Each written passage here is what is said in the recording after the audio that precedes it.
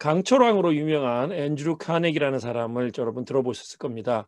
그 앤드류 카네기 그 회장의 사무실에는 낡은 나룻배 그림이 걸려 있다고 그럽니다.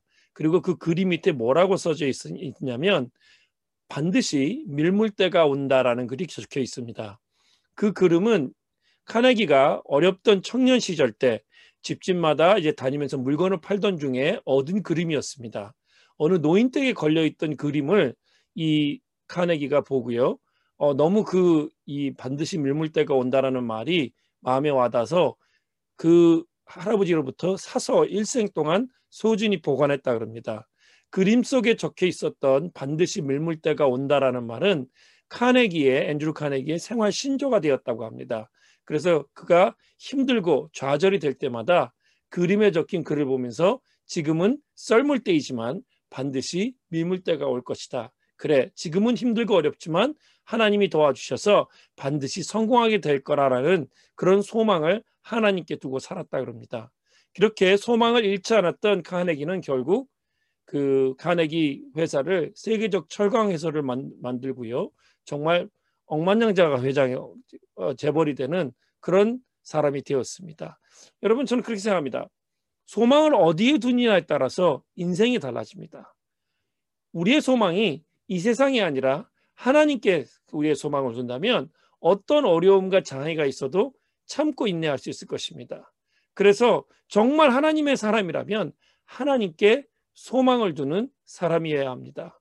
오늘 본문에 있는 데살로니가후서 1장 1절부터 4절을 보시면 1절과 2절은 그 사도 바울의 인사말이었습니다. 그래서 내가 너에게 편지하고 또 주에서의 은혜와 평강이 너에게 있을지어다라는 인사말이었어요. 그러면서 3절과 4절에 진짜 다윗이 이 편지를 쓰는 목적에 대해서 얘기하고 있습니다. 3절을 보시면 형제들아 우리가 너희를 위하여 항상 하나님께 감사할지니 이것이 당연함은 너희의 믿음이 더욱 자라고 너희가 다 각기 서로 사랑함이 풍성함이니 그러므로 너희가 견디고 있는 모든 박해와 환난 중에서 너희 인내와 믿음으로 말미암아 하나님의 여러 교회에서 우리가 친히 자랑하노라라고 그렇게 말하고 있습니다. 여기서 보시면 그 믿음이 더욱 자라고 또 각기 서로 사랑이 풍성하다 그랬습니다. 그러니까 더욱 자라고 있는 믿음과 또한 더욱 풍성해가는 사랑에 대해서 사도 바울이 언급을 하는데 소망에 대해서는 아무 언급이 없습니다. 믿음도 있고 사랑도 있는데 소망이 없다는 것입니다. 이것이 지금 데살로니가 후서의 그 편지를 보낼 때 데살로니가 교인들이 직면한 문제였다는 것입니다. 왜냐하면 여러분이 데살로니가 교회에 보낸 바울의 첫 번째 편지 데살로니가 전서를 보시면 데살로니가 전서 1장 3절입니다. 똑같은 구조입니다. 그 1절과 2절은 그 편지가 누가 편지를 하고 인사말이고요. 3절에 그 편지를 왜 하는지에 대한 내용이 적혀져 있단 말이에요. 그 데살로니가 교회에 보낸 편지의 그 구조가 그렇게 비슷하다는 겁니다. 그래서 데살로니가 전서입니다. 1장 3절을 보시면 이렇게 사도 바울이 그들에게 얘기하고 있습니다. 너희의 믿음의 역사와 사랑의 수고와 우리 주 예수 그리스도에 대한 소망의 인내를 우리 하나님 아버지 앞에서 끊임없이 기억하미니 그렇게 말하고 있어요. 근데 이렇게 편지를 받고 하나님께 그 사도 바울이 하나님 앞에서 너희들의 그 믿음의 역사, 사랑의 수고, 그리고 소망의 인내를 정말 하나님 앞에서 기억한다라고 적었는데 이 데살로니가 교인들이 엄청난 박해와 환난으로 인해서 그동안 소망을 잃어버린 것입니다. 그래서 사도 바울은 데살로니가 교회에 또다시 편지를 쓰지 않으면 안 됐습니다. 그래서 그 편지를 쓰면서 두 번째 편지를 쓰면서 데살로니가 교인들이 모자른 것, 너희가 더욱 자라고 있는 믿음을 가지고 있고 더욱 풍성해가는 사랑은 있는데 소망이 어디 갔냐? 소망을 잊어버렸다는 것을 그들에게 가르쳐주고 있는 것입니다. 여러분, 초대교회 그리스도인들이 얼마나 많은 박해와 환난을 겪었을까요? 히브리서 11장 36절부터 38절에 있는 내용을 보시면 그 초대교회의 그리스도인들이 겪었던 그 박해와 환난의 그 모습을 조금 적어놓고 있습니다. 36절 38절에 있는 내용입니다. 히브리서 11장입니다. 또 어떤 이들은 조롱과 채찍뿐 아니라 결박과 옥에 갇히는 시련도 받았으며 돌로 치는 것과 톱으로 켜는 것과 시험과 칼로 죽임을 당하고 양과 염소의 가죽을 입고 유리하여 궁핍과 환난과 학대를 받았다. 그러면서 38절에 뭐라고 얘기하냐면 이런 사람은 세상이 감당하지 못하느니라. 그들이 사냐와 상과 동굴과 토굴에 유리하였느니라 라고 적고 있습니다. 그러니까 초대교회 그리스도인들이 겪어야 됐던 이 박해와 환난이라는 것은 말로 표현하기 어려운 것이면 분명히 틀림없습니다. 만약에 이런 일이 지금 벌어지고 있다면 정말 어떻게 우리가 그것을 견딜지 저도 참 걱정이 많습니다. 근데 여러분 아마 데살로니가 교인들도 그렇게 생각했을 거예요. 조금 있으면 나아지겠지. 조금 있으면 좀 개선되겠지. 근데 모든 되어지는 일들이 나빠지고 있었습니다. 그래서 데살로니가 교인들은 도대체 어떤 것에서부터 무엇에서부터 소망을 찾아야 할지 갈피를 잡지 못하고 있었던 거예요. 그런 교인들을 바라보면서 사도 바울이 4절에 이렇게 얘기합니다. 그러므로 너희가 견디고 있는 모든 박해와 환난 중에서 너희 인내와 믿음으로 말미암아 하나님의 여러 교회에서 우리가 친히 자랑하노라. 바울이 다른 교회에서 데살로니가 교인들을 자랑하고 있다고 얘기하는 것입니다. 여러분은 내가 자랑하는 교인이고 하나님이 인정하시는 사람이라고 그렇게 얘기하고 있는 것입니다. 이것이 사도 바울이 정말 환난과 박해로 소망을 잃어가고 있던 데살로니가 교회들을 향한 격려였고요. 권면이었습니다. 그러면서 그들에게 소망을 잃지 말라는 것을 강조하고 그렇게 강조하면서 위로하고 있는 것을 우리가 볼 수 있다는 것입니다. 위클리프 성경 이런 얘기했습니다. 위클리프 성경 번역자이고요. 브라질의 성자라고 불리었던 더그 멜란드 선교사 부부가 있습니다. 이 멜란드 부부는 멜란드 부부는 그 인디오들이 사는 폴리오라는 오지 마을에 들어가서 의료 선교 활동을 했습니다. 그런데 이 인디언들이 정말 힘들게 하는 거예요. 이 부부를요. 근데 결과적으로 이 인디언들이 선교사 부부의 호칭을 4번이나 바꿔서 부르게 됩니다. 처음에 마을에 도착했는데 인디오들이 선교사 부부를 백인이라고만 불렀습니다. 그 칭호에는 자신들의 땅을 강탈하고 괴롭혔던 백인들에 대한 그 증오가 가득 담겨져 있었습니다. 그래가지고 도대체 뭐 아무리 마음을 열고 뭘 하려고 해도 도저히 그들이 마음을 열지 않았어요. 굉장히 정말 낙심되는 그런 것이었습니다. 그런데 멜란드 부부는 이런 비난 또 어떨 때는 정말 냉소적인 이런 그 태도를 감수하고요. 병들어 죽어가는 인디오들에게 그 병을 고쳐주고 치료해 줍니다. 그랬더니 그 인디오들이 이 멜란드 부부를 뭐라고 부르기 시작했냐면 존경할 만한 백인이라고 부르기 시작했습니다. 그런데도 불구하고 그래 좀 봐줄만해 좀 다른 것 같아 이렇게 얘기해서도 마음을 열지 않았다는 거예요. 그런데도 불구하고 멜란드 선교사 부부는 낙심하지 않습니다. 실망하지 않습니다. 점점 폴리오 인연들과 같은 옷을 입고요. 같은 음식을 먹으면서 그들에게 마음을 열라고 정말 소망을 가지고 계속해서 선교를 합니다. 10년 있으니까 이 멜란드 부부가 인디오 언어를 배워서 그들과 대화를 나눌 수 있었습니다. 그리고 이 성경의 가르침과 충돌하지 않으면 인디안 풍습대로 모든 것을 따라하기 시작했습니다. 그랬더니 그 인디오들이 이 멜란드 선교사님 부부를 보고 뭐라고 부르기 시작했냐면 백인 인디언이라고 부르기 시작했습니다. 백인 인디언. 많이 마음이 바뀌었죠. 그런데도 그 몇몇 정말 나이 많으신 분들, 백인들에 의해서 자기네들의 땅이 빼앗긴 것을 직접 눈으로 본 사람들은 아직도 이 멜란드 부부를 믿지 못했습니다. 그러다가 시간이 얼마 지나서 선교사 부부는 정말 이들을 위해서 자기의 목숨을 줄 수 있는 것까지 정말 보여주기 원하고 계속해서 소망을 가지고 기도하기 시작합니다. 그러다가 이 선교사 부부가 무릎을 꿇고 더러워진 인디언 소년의 피 묻은 발을 씻어주고 있었습니다. 이 광경을 보고 있던 인디언 추장이 선교사 부부에게 말했습니다. 지금까지 인디언의 발을 씻어준 백인은 본 적이 없습니다. 당신들은 정말 하늘로부터 온 사람들입니다. 그래서 그때부터 선교사 부부가 인디언들의 집으로 들어갈 때마다 인디오들이 뭐라고 얘기했냐면 하나님이 보내신 하나님의 사람이 온다라고 말했다 그럽니다. 정말 오랜 기간이 걸쳐서 소망을 잃지 않고 계속해서 하나님의 그 사역에 소망을 두고 일을 했더니, 선교 사역을 했더니 그 부부의 사랑에서, 그 섬김에서 인디오들이 하나님을 발견하게 됐다는 것입니다. 여러분이 열왕기상 18장을 읽어보시면 엘리야라는 선지자에 대한 그런 기사가 나옵니다. 그는 우상 숭배로 정말 찌들 대로 찌든 북이스라엘 왕국 사람들에게 오직 여호와 하나님만을 섬길 것을 선포합니다. 그래서 갈멜산에서 이제 그 450명의 바알 선지자들과 누가 정말 진짜 신을 섬기고 있는지 대결하자. 그래서 맞대결합니다. 바알의 선지자들이 제단을 쌓아놓고 아침부터 저녁 늦게까지 신의 이름을 부르짖었습니다. 춤도 추고요, 칼과 창으로 피가 나도록 자기 몸을 베고 찌르고 다 했는데 해가 지기까지 미친 듯이 날뛰었는데도 아무 일도 일어나지 않았어요. 그러니까 엘리야가 이렇게 합니다. 먼저 허물어진 주예단을 고쳐 쌓게 합니다. 그 제단에 나무단에 물을 가득 부으라 그럽니다.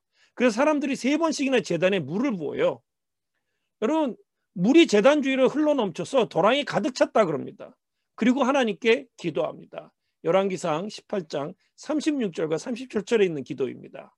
아브라함과 이삭과 이스라엘의 하나님 여호와여, 주께서 이스라엘 중에서 하나님이신 것과 내가 주의 종인 것과 내가 주의 말씀대로 이 모든 일을 행하는 것을 오늘 알게 하옵소서.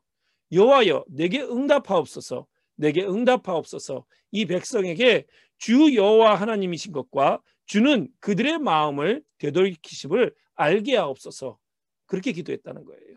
그랬더니 하늘에서 불이 떨어졌는데 재물과 나무땀과 돌들과 흙을 모조리 태우고요, 도랑 안에 있던 물도 모조리 말라버렸다고 합니다. 오직 여호와만이 살아계신 하나님임을 증명했다는 거죠. 그리고 엘리야는 명령합니다. 저 거짓 제사장들을 다 죽여라. 그래서 바알과 이세벨을 숭배하는 제사장들이 죽게 됩니다. 그러니까 그때 북이스라엘 왕국에서 바알을 숭배하는 여왕 이세벨이 엘리야를 잡아 죽이려고 들었습니다. 엘리야는 그 소리를 듣자마자 도망갔어요. 광야로요. 광야로 도망가다가 로뎀 나무 아래에서 주저앉아서 그는 하나님께 죽기를 간청합니다. 열왕기상 19장에 있는 내용입니다. 19장 14절이에요. 내가 만군의 하나님 여호와께 열심히 유별하오니 이는 이스라엘 자손이 주의 언약을 버리고 주의 제단을 헐며 칼로 주의 선지를 죽였음이오며 오직 나만 남았거늘 그들이 내 생명을 찾아 뺏으려 하나이다. 이해가 되지 않는 것은 이렇게 하늘에서 불이 내려와서 물에 젖은 제단과 제물을 태우고요, 도랑의 물까지 몽땅 말려버리게 기도를 드렸습니다. 그렇게 하나님의 능력을 체험했다는 거예요, 엘리야가. 그런데 나만 혼자 남았다라고 그렇게 소망 없다고 절망을 하기 시작하니까 하나님께 죽기를 간청하고 있었다는 것입니다. 그때 하나님께서 엘리야 선지자 얘기하죠. 열왕기상 19장 18절에 있는 내용입니다. 그러나 내가 이스라엘 가운데서 7,000명을 남기리니 다 바알에게 무릎을 꿇지 아니하고 다 바알에게 입맞추지 아니한 자니라. 여러분, 제가 오늘 여러분에게 드리고 싶은 말은 이겁니다. 인간들은요, 고난을 당할 때나 어려움을 당할 때 외롭다는 것입니다. 외로움을 느낀다는 거예요. 꼭 나만 있는 것 같은, 나만 당하는 것 같은 그런 생각을 떨치기 어렵다는 것입니다. 뭐 고치기 힘든 병에 걸렸거나, 정말 내가 원하는 대학이 떨어졌거나, 사랑하는 사람을 잃어버렸거나, 아니면 정말 내가 원하는 일에서 실패했거나, 충분히 여러분은 그 말을 이해하실 수 있을 것입니다. 고난당할 때 인간은 외롭고 괴롭습니다. 근데 여러분, 우리가 기억해야 될 것은 그 고난당하는 것 하나님 아신다는 거예요. 하나님은 여러분이 정말 말하지 않아도 아신다는 것입니다. 그러면서 하나님께서 오늘 엘리야에게 약속하신 것처럼 우리가 고난당할 때 우리를 위해서 7,000명을 남겨두신다는 것입니다. 바울이 한 일이 바로 이와 같은 비밀을 데살로니가 교인들에게 알려준 것입니다.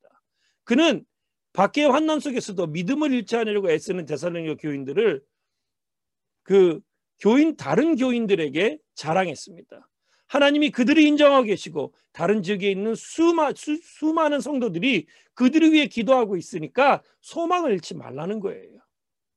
여러분, 인생에서요, 우리가 정말 하나님을 진정으로 만날 때가 어느 때냐면 많은 경우에 쓰라린 실패를 맛볼 때입니다. 이유 없는 고난을 당할 때입니다. 하나님 붙들 힘조차 잃어버렸을 적에 우리는 하나님을 정말 찾아오시는 하나님을 만날 수 있습니다. 그래서 우리를 붙들어 주시고 정말 하나님의 나라까지 이르게 할 수 있도록 우리를 도와주시는 분이 바로 우리 주님이시라는 거예요. 여러분, 소망은 우리가 막 소망을 가져야지 그래 생기는 것이 아니라 하나님이 주시는 것입니다.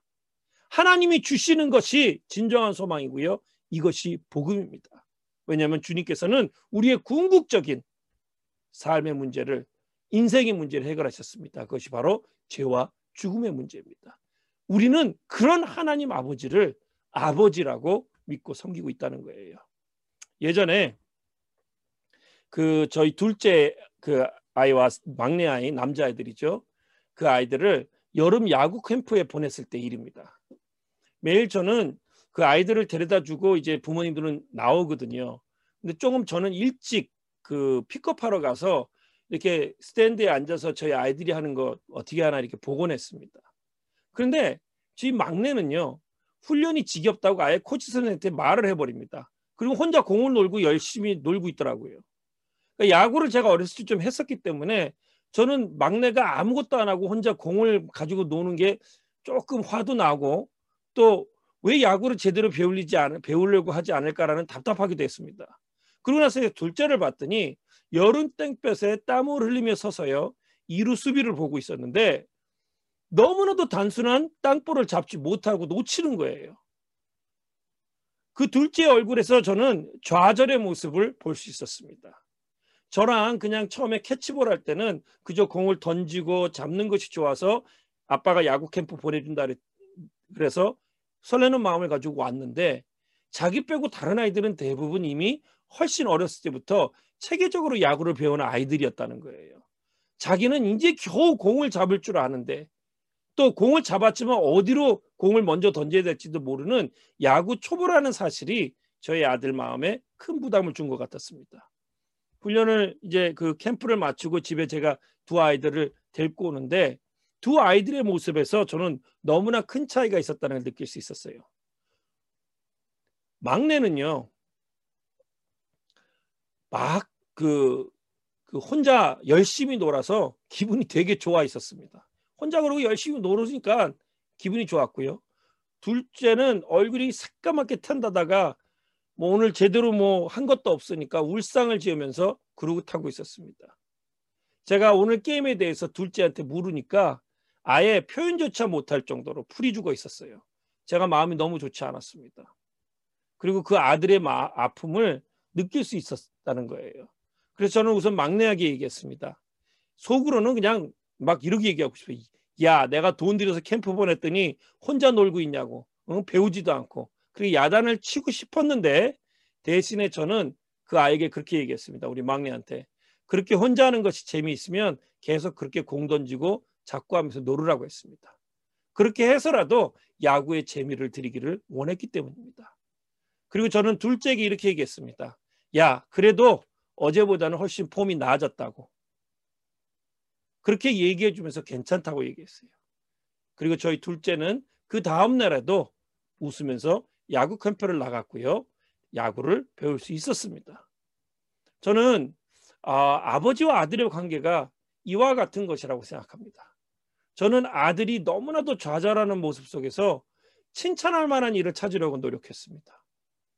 그건 제 아들이 무슨 대단한 야구 선수이기 때문도 아니고 대단한 실력을 가지고 있기 때문도 아닙니다. 왜냐하면 제가 그런 얘기를 한 거는 제가 그 두 아들들을 모두 사랑하기 때문입니다. 그리고 그 사랑으로 그들을 바라보기 때문입니다. 사도 바울이 데살로니가 교회 교인들에게 그렇게 위로의 편지를, 위로의 말을 전한 것은 바로 아버지와 같은 심정이기 때문입니다. 또한 저는 그렇게 생각합니다. 하나님이 우리를 바라보시는 것도 이와 같다는 거예요. 내가 아무리 형편없이 망가진 인생이라 할지라도, 내가 정말 위대한 업적 하나 쌓지 못했어도, 내가 정말 그 주님을 아버지로 인정할 때 하나님은 나를 아들로 여겨주시고 위로해 주시고 칭찬해 주신다는 거예요. 그리고 하나님은 언제나 우리를 사랑의 눈으로 바라보신다는 것입니다. 우리 인간에게는 인생의 문제가 있습니다. 바로 죄와 사망의 문제입니다. 죄로 인해 좌절할 때, 정말 그 죽음의 문제 앞에서 슬퍼할 때 예수 그리스도 독생자 아들을 주셔서 우리를 죄와 사망으로부터, 그 문제로부터, 그 정말 속박으로부터 자유함 얻을 수 있도록 만들어 주신 분이 바로 우리 하나님 아버지십니다. 오늘 여러분, 혹시 어떤 일로 좌절하고 있다면, 어떤 실패가 여러분의 믿음을 흔들고 있다면, 어떤 관계의 실패나 어떤 문제가 여러분의 마음을 흔들고 있다면, 이 시간 여러분을 언제나 사랑의 눈으로 바라보시고요, 여러분을 인정해 주시는 하늘아버지의 사랑을 다시 한번 붙잡으십시오. 그리고 다시 일어서십시오. 여러분은 그 하나님의 사랑하는 아들이요 딸이기 때문입니다.